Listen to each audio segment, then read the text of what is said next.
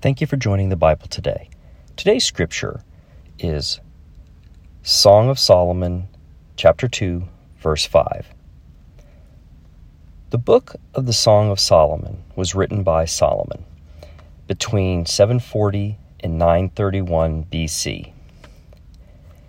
This book is meant to be enjoyed by romantic lovers of any era.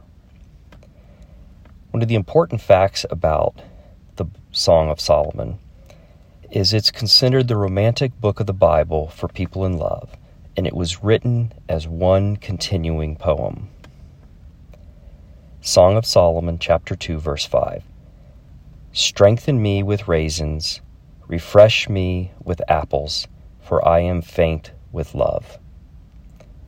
Thank you for spending a moment with the Bible today. Please join us again next time for another daily reading.